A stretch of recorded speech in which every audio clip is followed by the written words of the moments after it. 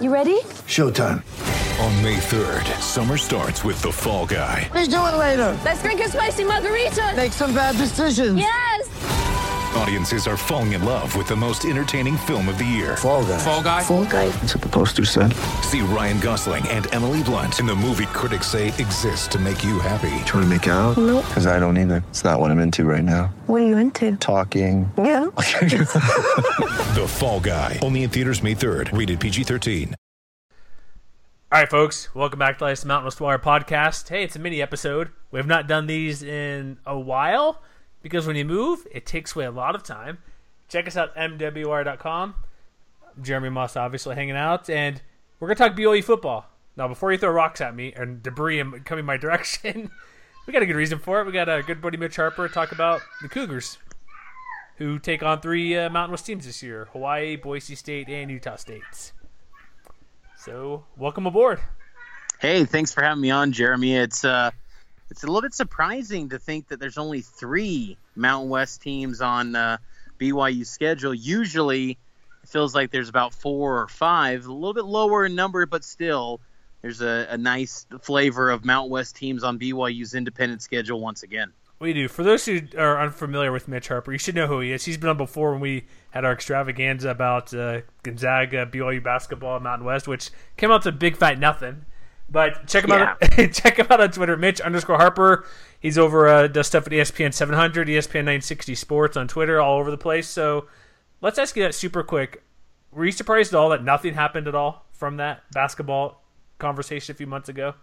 Yeah, I was definitely surprised because I really thought that Gonzaga was going to be headed for the Mountain West Conference. I think that ultimately, the West Coast Conference making all those concessions for Gonzaga by, trimming down the conference schedule from 18 games to 16, and then, allocating more money for NCAA tournament, bids or the advancement. Yeah, the advancement into the tournament. So that went in Gonzaga's favor. So the WCC basically caved to everything Gonzaga, and rightfully so. I mean, they carry the league, but still, I thought it was going to be a move by Gonzaga's part to increase their competition level, because I believe that the Mountain West Conference basketball would have been a huge upgrade for Gonzaga. And BYU would have been kind of left in the dust, as the only team in the WCC. They would have probably had more chances to actually win a conference, but it would have been a bad situation. So I think it worked out for BYU, but for Gonzaga, I was very surprised that they didn't end up ultimately going to the Mountain West Conference. Yeah, because they get 2 extra games. Are they going to add, Duke and Arizona to the schedule? And so it would have been crazy. 2 top 5 teams, Nevada, them, but it's neat. I think it'll happen in a couple of years, but let's get to football, the real sport, because we all watch football more than basketball. That's right. So here's what we got. So BYU football. Give a quick overview, because we chatted here and there through some of our team previews. BYU has a new offensive staff. I believe nearly everybody is gone. Jeff Grimes from LSU is the new OC. Ty Detmer's out. So give a quick update on what's the new staff about and what's in store for this offense, I should say. Yeah. The offense, I think, is still kind of a mystery. I mean, they say things like they're going to be multiple. I would expect, though, that this offense, they want to run the football quite a bit.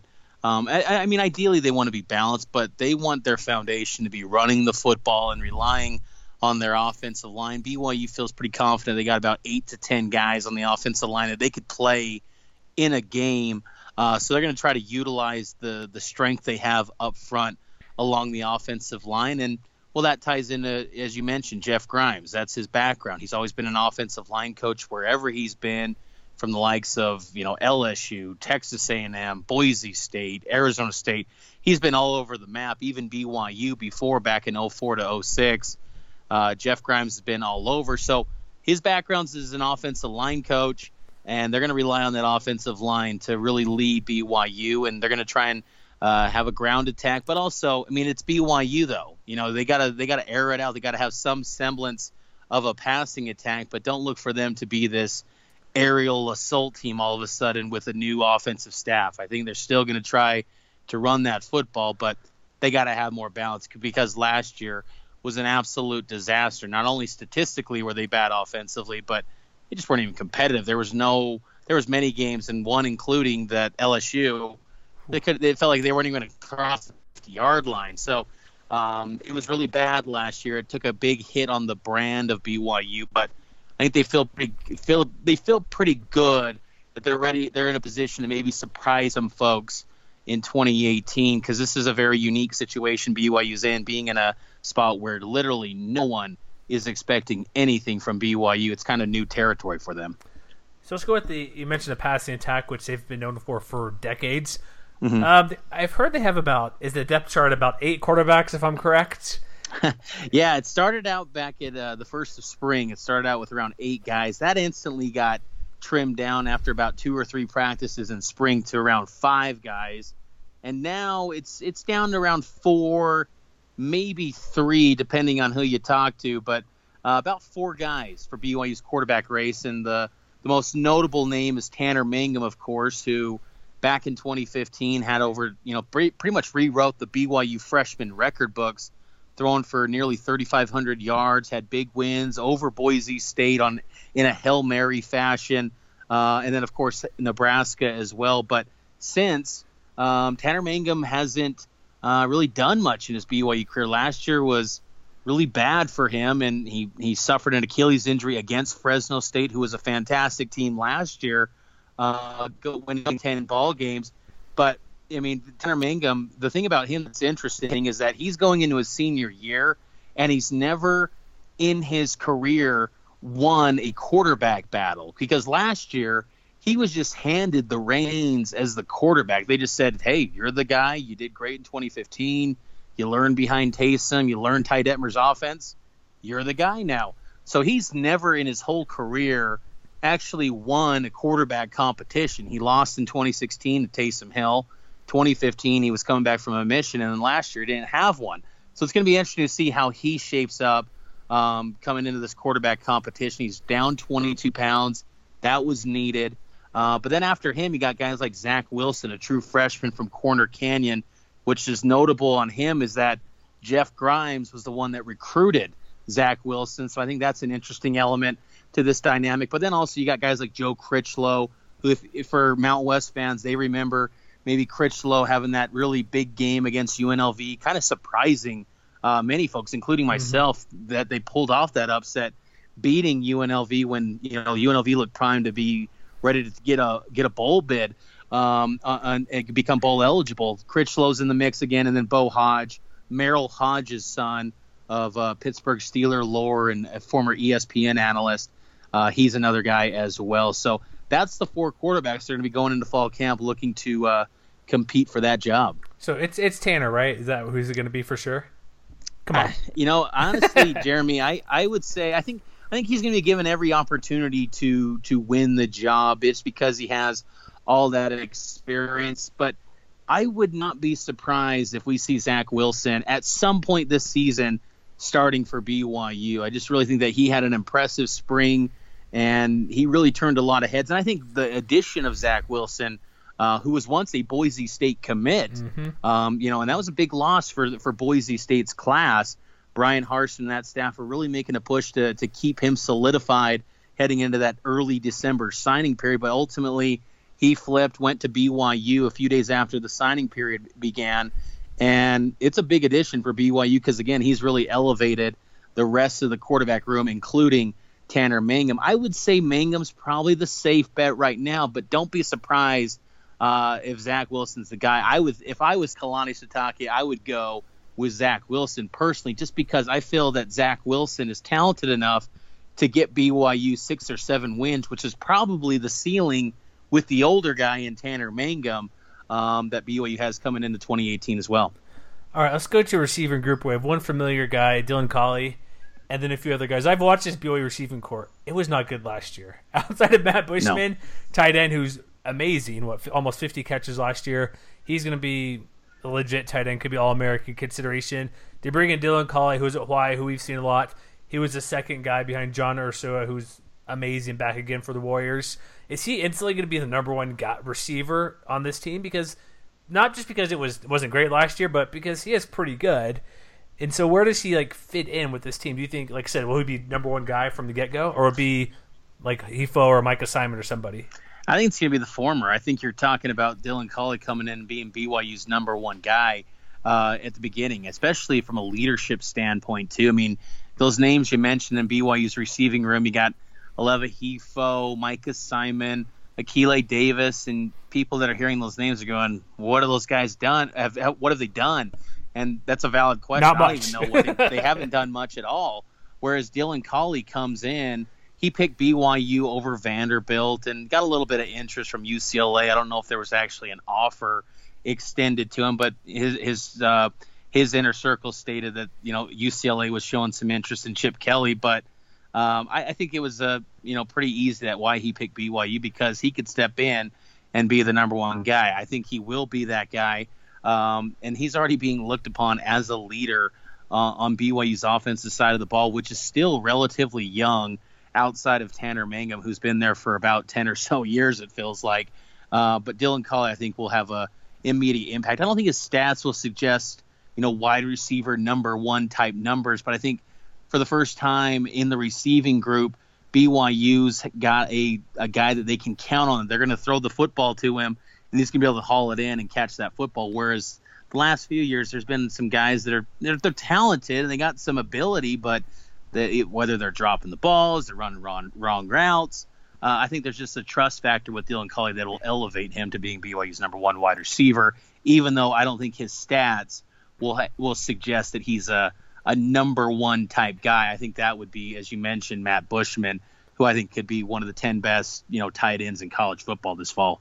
I think with Collie as well, because last year he was the slot guy behind like Sarasura, who busted, I think, ACL tear mid-year. He's not going to be, like you said, not a typical number one guy because he's a little smaller.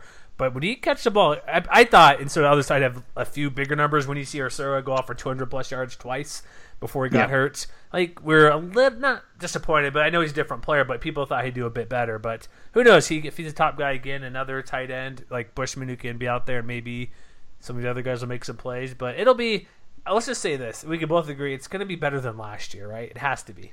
Yeah, it has to be better than last year, because if it's anything worse or on par with what happened last year offensively, then a lot of guys, all these new faces, might be out of jobs. I mean, because if you have as bad of a year offensively as they did last season, when you're probably one of the 10 or so worst offenses in football, yeah, that's not going to fly at a place that really prides itself on offensive football to the level that BYU's had over the years. So if they can get some consistency at quarterback and stick with their guy, whoever it ends up being, and that guy stays healthy throughout the season, BYU could, surprise some folks. What type of surprising, to what level could that be? That'll be seen, later on. But if they can just get some consistency at that spot, I would imagine that Jeff Grimes and Aaron Roderick's offense is going to be a lot more simplified and catered to these players to really make it simple on them. Because I think the pro-style offense with Ty Detmer was great in theory, and it made a lot of sense for the type of athletes BYU can recruit because of their maybe some disadvantages, if you will. But just the terminology, it just didn't hit home for the kids, and it was hard to ultimately execute it on the field. Whereas Grimes' offense, it's probably going to be about 15 or so plays, and they're just going to rep them out till they really master them, and then they'll have 3 or 4 or 5 different options within those 15 or so plays. All right, let's go defense really quick. I assume these are the 3 best guys. You can correct me if I'm wrong. You got Corbin Kaufusi. You also have, I was going to say Fred Warner, Troy Warner back there. Or is it Sione Takitaki? Like, who's their best defender on this team? Yeah, I would say Corbin Kaufusi. I think Corbin Kaufusi's got the best, maybe potential to be an NFL draft pick. I mean, I even saw in Athlon Sports, I thought it was a little bit way too high, but they had him as a top 35 draft prospect. Ooh. Where you're talking knocking on the first round. Again, I thought that was extremely high.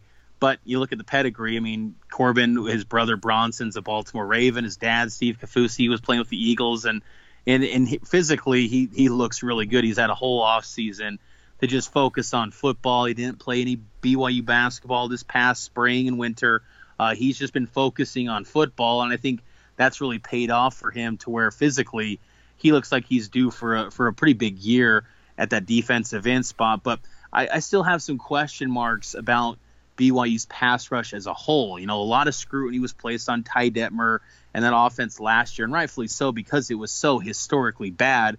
But the defense doesn't avoid any of the blame either. I mean, they were okay. They were middle of the road, 70th or so nationally, but I thought they should have been a lot better than they were. There's not going to be as many excuses for them this year. They have to perform. Ilaisa Tuiyanki, a guy that's been really close with Kalani Sitake for a long time. He's the defensive coordinator.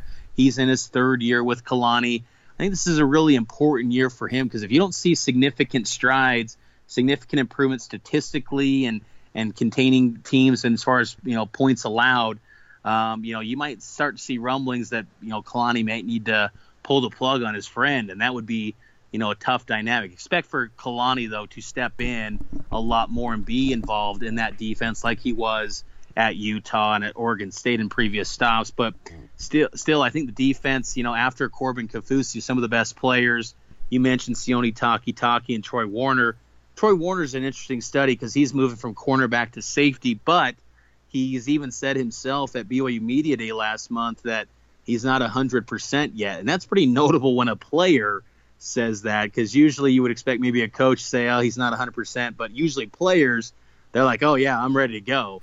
Troy Warner even mentioned himself that he's not 100% yet. So I would maybe, I think BYU fans are kind of hoping that he is ready, but if not, a guy to keep an eye on is Zane Anderson, an outside linebacker who's going to try and fill the shoes of Fred Warner at that flash linebacker spot, as they like to call it. Tall order, but in spring, early indications would suggest that Zane Anderson's going to be really good for BYU in this 4-3 defense. All right, so let's get to the three teams on the Mountain West because I assume the defense should be better as well. So we got Utah State, Hawaii, and Boise State. It's the middle of the season. It's after we've seen the schedule. If you haven't, at Arizona, Cal, at Wisconsin, at Washington mixed in. Pretty difficult schedule the first half like last year. How big of a threat, we don't need to go in depth, but they play Utah State. It's in Provo.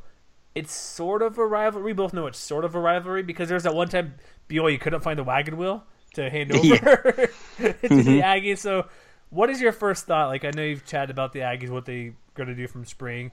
Possibly a bit better offense with another year of David Yost there. Do they scare BYU at all with Jordan Love at quarterback? Yeah, I think they definitely do. I mean, now you've seen since BYU went into the world of independence, you've seen, this BYU-Utah State game evolve into, BYU just shows up and crushes the Aggies every year and takes home that wagon wheel. Now the wagon wheel is actually a talking point to where BYU is talking about acknowledging Utah State as a rival. BYU in their team meeting room, they have a bunch of different pillars for the 2018 season and goals that they have, and one of those pillars ties into two of these teams we're talking about, and that's rivalries. They mentioned Utah, but they also say you got to defeat Utah State and Boise State. So BYU is now saying officially that Utah State and Boise State are rivals. And I think that Utah State game is very interesting because I think Utah State, there's a wide spectrum on where maybe the preseason forecasters are looking at the Aggies. They could be anywhere from 9-3 or 6-6. I think that Matt Wells had a fantastic bounce back year a season ago, and I thought kind of exceeded expectations just getting back to a bowl game. I think that's going to be a very interesting game on that Friday night in Provo. Last year, BYU coughed up the ball 7 times, 7 turnovers. They had an injured quarterback with Bo Hodge. He went out. Then they had Coy Detmer Jr. Step in, and he just looked completely overmatched. But I still think that's a game that's a 50-50 toss-up. I don't think there's now this narrative that you can just say BYU shows up and crushes the Aggies. I think Utah State, they're getting similar type of recruits to that of BYU in some recruiting battles, and I think that's been showing itself a little bit. I still think BYU has overall the better talent, but I think that Utah State is much more comparable within striking distance than maybe we would have thought 10 years ago. Sure, at least there's no Jalen Davis this year, right? Yeah, that's right. That was a crazy game last year. But Utah State, they've been so weird. I think they're 1-12 in one-score games the past 3 years. Yeah. And so if it's a close one, I don't know if I'd pick the Aggies because you're right. I've seen people 10 wins, 9 wins, the possible win the division behind Boise State, like second team. Like, really? I see it, but the consistency has just been. It's hard to pick this team. So let's go to Hawaii. That's just pretty much a gimme. But here's what I want to say about Hawaii. They're having the run and shoot, Mitch. That's coming back to the islands. I'm excited about that. As someone who appreciates the BYU-Hawaii rivalry, I'm someone that strongly is promoting the bring back the white helmets or those rainbow. Bring it for that BYU game. They gotta wear those rainbow jerseys. In fact, I'm wearing a Hawaii T-shirt, throwback T-shirt, in honor of this interview. Amazing. Right now, because I love the throwback Rainbow Warriors, and how can you not like Nick Rolovich? I'm rooting for that guy. He's fantastic. But I would say this is probably the easiest game on BYU's schedule. Well, they do have McNeese State, but that was a pretty good McNeese State team last year. They went 9-2 in the FCS ranks, but still, Hawaii's probably got better overall talent. But I think it's just a hard thing to expect Hawaii to win in Provo. They've never done it in their program's history. So Hawaii, they've always been a thorn in BYU's side in the islands, but in Provo, they've never won in Lavelle Edwards Stadium, and I don't think that changes this year. I think that's one game that I could say right now I feel pretty confident that BYU wins that one. And there's not many of those on BYU's schedule in 2018. Hey, there was UMass last year, so can't forget that. Exactly, that's right. One cool note my buddy told me about Hawaii, they've never won a game in the Mountain Time Zone. They've won one game ever in the Mountain Time Zone. I'm trying to think which one that was. Was that against Utah or Air Force or? I don't recall. We chatted about it in our last show we did, but if you think about it, maybe it's within the Mountain West. Maybe that's what it was. Yeah, that makes more sense. But I'm like, well, that can't be possible. They play the Mountain Conference. Well, they only play 3 teams in the division every year, 1 or 2 at home. I think they were like 1-9 since they joined the league. But when you first hear it out loud, only one win ever. It's like. Or within the Mountain West, it's kind of odd. But then look who they play. It's like where they play. It's like, okay, they play like 3 games a year, maybe 4. Yeah, and you go back to the old days of the WAC, when all these teams were in the same league, and Hawaii would have 8 home games, and they'd get kind of an exception to not play as many road games against conference foes. They'd have 8 home games, so that is plausible to think that they've only won 1 or 2 games in the Mountain Time Zone, because you look back at the history, and you'd go 3 or 4 straight years, BYU wouldn't get a return visit to Provo. They kind of did it by design. They wanted to always play in the islands for a recruiting edge, and BYU was kind of a founding father, if you will, when it came to Hawaii recruiting next to the Warriors. But that's an interesting stat nonetheless, because they haven't had much success in the Mountain Time Zone over the years. Yeah, that's pretty interesting. The last game on here is probably the best out of the 3 at Boise State. Broncos I'm going to say they're number 1 or number 2 for that New Year's 6 spot. I guess, I don't know, got Fresno, maybe. People still believe in UCF, which we'll see. But I remember seeing that little picture that was sent out. You mentioned earlier about the rivalry. Where would you, outside of Utah, is this like their number 2 rival, even more than Utah State? I mean, honestly, I would say, yeah, I'd say it's number 2. I mean, because Boise State's just an excellent program. I mean, every year you can count on them being, in the nationally ranked conversation. I mean, well, how many years has it been? You probably know better than I, but there's been at least, 13, 14 years where they've appeared at least one AP poll in a season. I mean, they just always are in the national conversation, and that's the type of games BYU wants. They want programs as an independent to where that you play this team, you're going to be talked about, especially if you win. And it's a great opportunity for BYU, and to have it in the month of November, because that's always been a battle for BYU, is to have games that mean something in November. At least when I say mean something in the national landscape, because Boise State, they're going to be at worst, I would imagine, 1 loss. I think this is a Boise State team that's undefeated this season. I think they're loaded. I've always been a huge fan of Brian Harsin.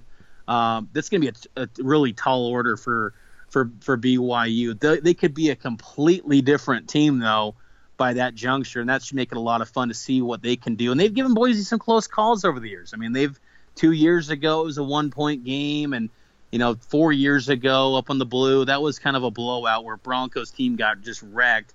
But there's been some great games. 7-6 game in 2012. Fake punt in the air, in your shadow of the goalpost. Yeah, so there's been just Matt Payne back in 2004, 28, 27. So there's been a lot of great games over the years up on the blue turf for BYU. They haven't been able to find a way to get it done, though. And unfortunately for BYU, I don't think they get it done this year either. Just Boise State's on a completely another level compared to BYU. And oddly enough, Jeremy, I think it's an interesting dynamic because I remember when Boise State was coming up through the ranks and really, ascending in college football. Think about like 2001 to 2003, and there was always these comparisons to Boise State as kind of like BYU of the 80s. Well, now I think BYU would love to be the Boise State of what they're doing, kind of a role reversal once again. Just Boise State's just a machine that's just not slowing down anytime soon. Yeah, we'll see. They got Oklahoma State. They play Fresno and San Diego State, so that'll be tough to get out there. But I'm hoping it's a good game because we like fun football. When these two teams are at least above average, that makes for a really, really good game. So yeah, let me ask you this real quick. I got two more things before we wrap it up here. What's their record against those three teams? I'm going to say 2-1. With the Boise loss, right? Yeah, Boise. Okay. I think that Boise one's a loss. I think BYU finds a way to squeak it out against Utah State, and I think they roll over Hawaii. I think BYU goes 2-1 in those three Mountain West games. All right, is Kalani on the hot seat if they don't make a bowl game? That's a good question. I think that if they get to 5-7, I still could see a scenario where BYU keeps Kalani. From what I understand, he's under contract for 4 years, and BYU's not historically known for paying out guys. So I would imagine if they're 5-7, they've shown progress, he still would come back. But I think you can sense the pressure that you got to get back to a bowl game. 6-6 is doable, especially with his home slate. All the home games with maybe, Cal and Northern Illinois, those are some pretty decent teams, maybe better talent than BYU, Northern Illinois on defense. But those 6 home games for BYU should win those games. And if you do that, defend home field, you're going bowling. So I think it's important for them to get to a bowl game. But I think those Mountain West games, though, I feel pretty good right now that BYU can get 2 of those, 2 out of the 3. Makes sense. Like I know they lost. I joked about UMass. That should be a win. Arizona new head coach Kevin Sumlin, probably not, but you never know with the new coach there. Khalil Tate's pretty good though, quarterback. So you're thinking like 6-6 for BYU most likely? Yeah, I think honestly, my prediction for BYU is 7-5. I think it's critical for them to come out of the gates against Arizona Arizona and Cal in the first 2 weeks. Those are going to be critical games to really determine whether or not BYU can go to a bowl game. I think those are big ones for BYU, but I think they can carve out 7 wins. I think they can find a way. I honestly feel more confident about the system in place that BYU is building with the offensive staff than maybe what we're seeing with the defensive staff. Because again, I don't think BYU is going to have much of a pass rush at all outside of Corbin Kaufusi. I like Sione Takitaki, but the defense has a lot of question marks for me. So oddly enough, I would feel a little more confident about BYU's offense than actually their defense going into the season. So it should be a lot of fun, though. I'm really excited to see what they can do. And for the first time in really many years, BYU fans can't, complain about just going 6-6 or 7-5 if that happens, because that would be a successful year to kind of bounce back and get kind of respectability back on BYU's side. Excellent. Thank you very much, Mitch. Where can we find? I know you do a lot of stuff. I got your Twitter, Mitch_Harper. We can hear you on ESPN 960. Where else are you doing things related to BYU? Yeah, I try to stay busy. ESPN 960, 3 to 7 Monday through Friday with Ben Criddle. ESPN 700. I'm doing stuff with Bill Riley. Voice the Utes, oddly enough, but that's 11 to 2 Monday through Friday, and then also Athlon Sports, Cougar Sports Wire. So keeping busy, doing as much as I can to stay abreast of all things BYU, but also my Twitter, Mitch_Harper. It's kind of a hub for everything that goes on, and keep people posted there. So no MitchHarper.com like we talked about last time? No MitchHarper.com. I'm not cool enough for that. No worries. All right, Mitch, thank you very much. Maybe we'll chat again. We'll see. But we got the 3 games coming up, and everybody, thanks for tuning in. If you like Mitch, again, Mitch_Harper on Twitter. Follow him throughout the year because there's a handful of games. Maybe something else going on with BYU. Who knows? Maybe they'll join the conference mid-season in the Mountain West. Crazier things have happened, but just check us out, MWR.com. Subscribe to our stuff. I guess wherever you can buy your podcast, go to that and follow Mitch. And is your podcast coming back as well, or should I not bring that up? Yeah, it'll be coming back this fall. Cougar Center podcast will be coming back this fall, getting the preseason episodes fired up, so it should be a lot of fun. So Cougar Center podcast as well. Excellent. All right, thank you, Mitch, and we'll see you around. All right, thanks, Jeremy.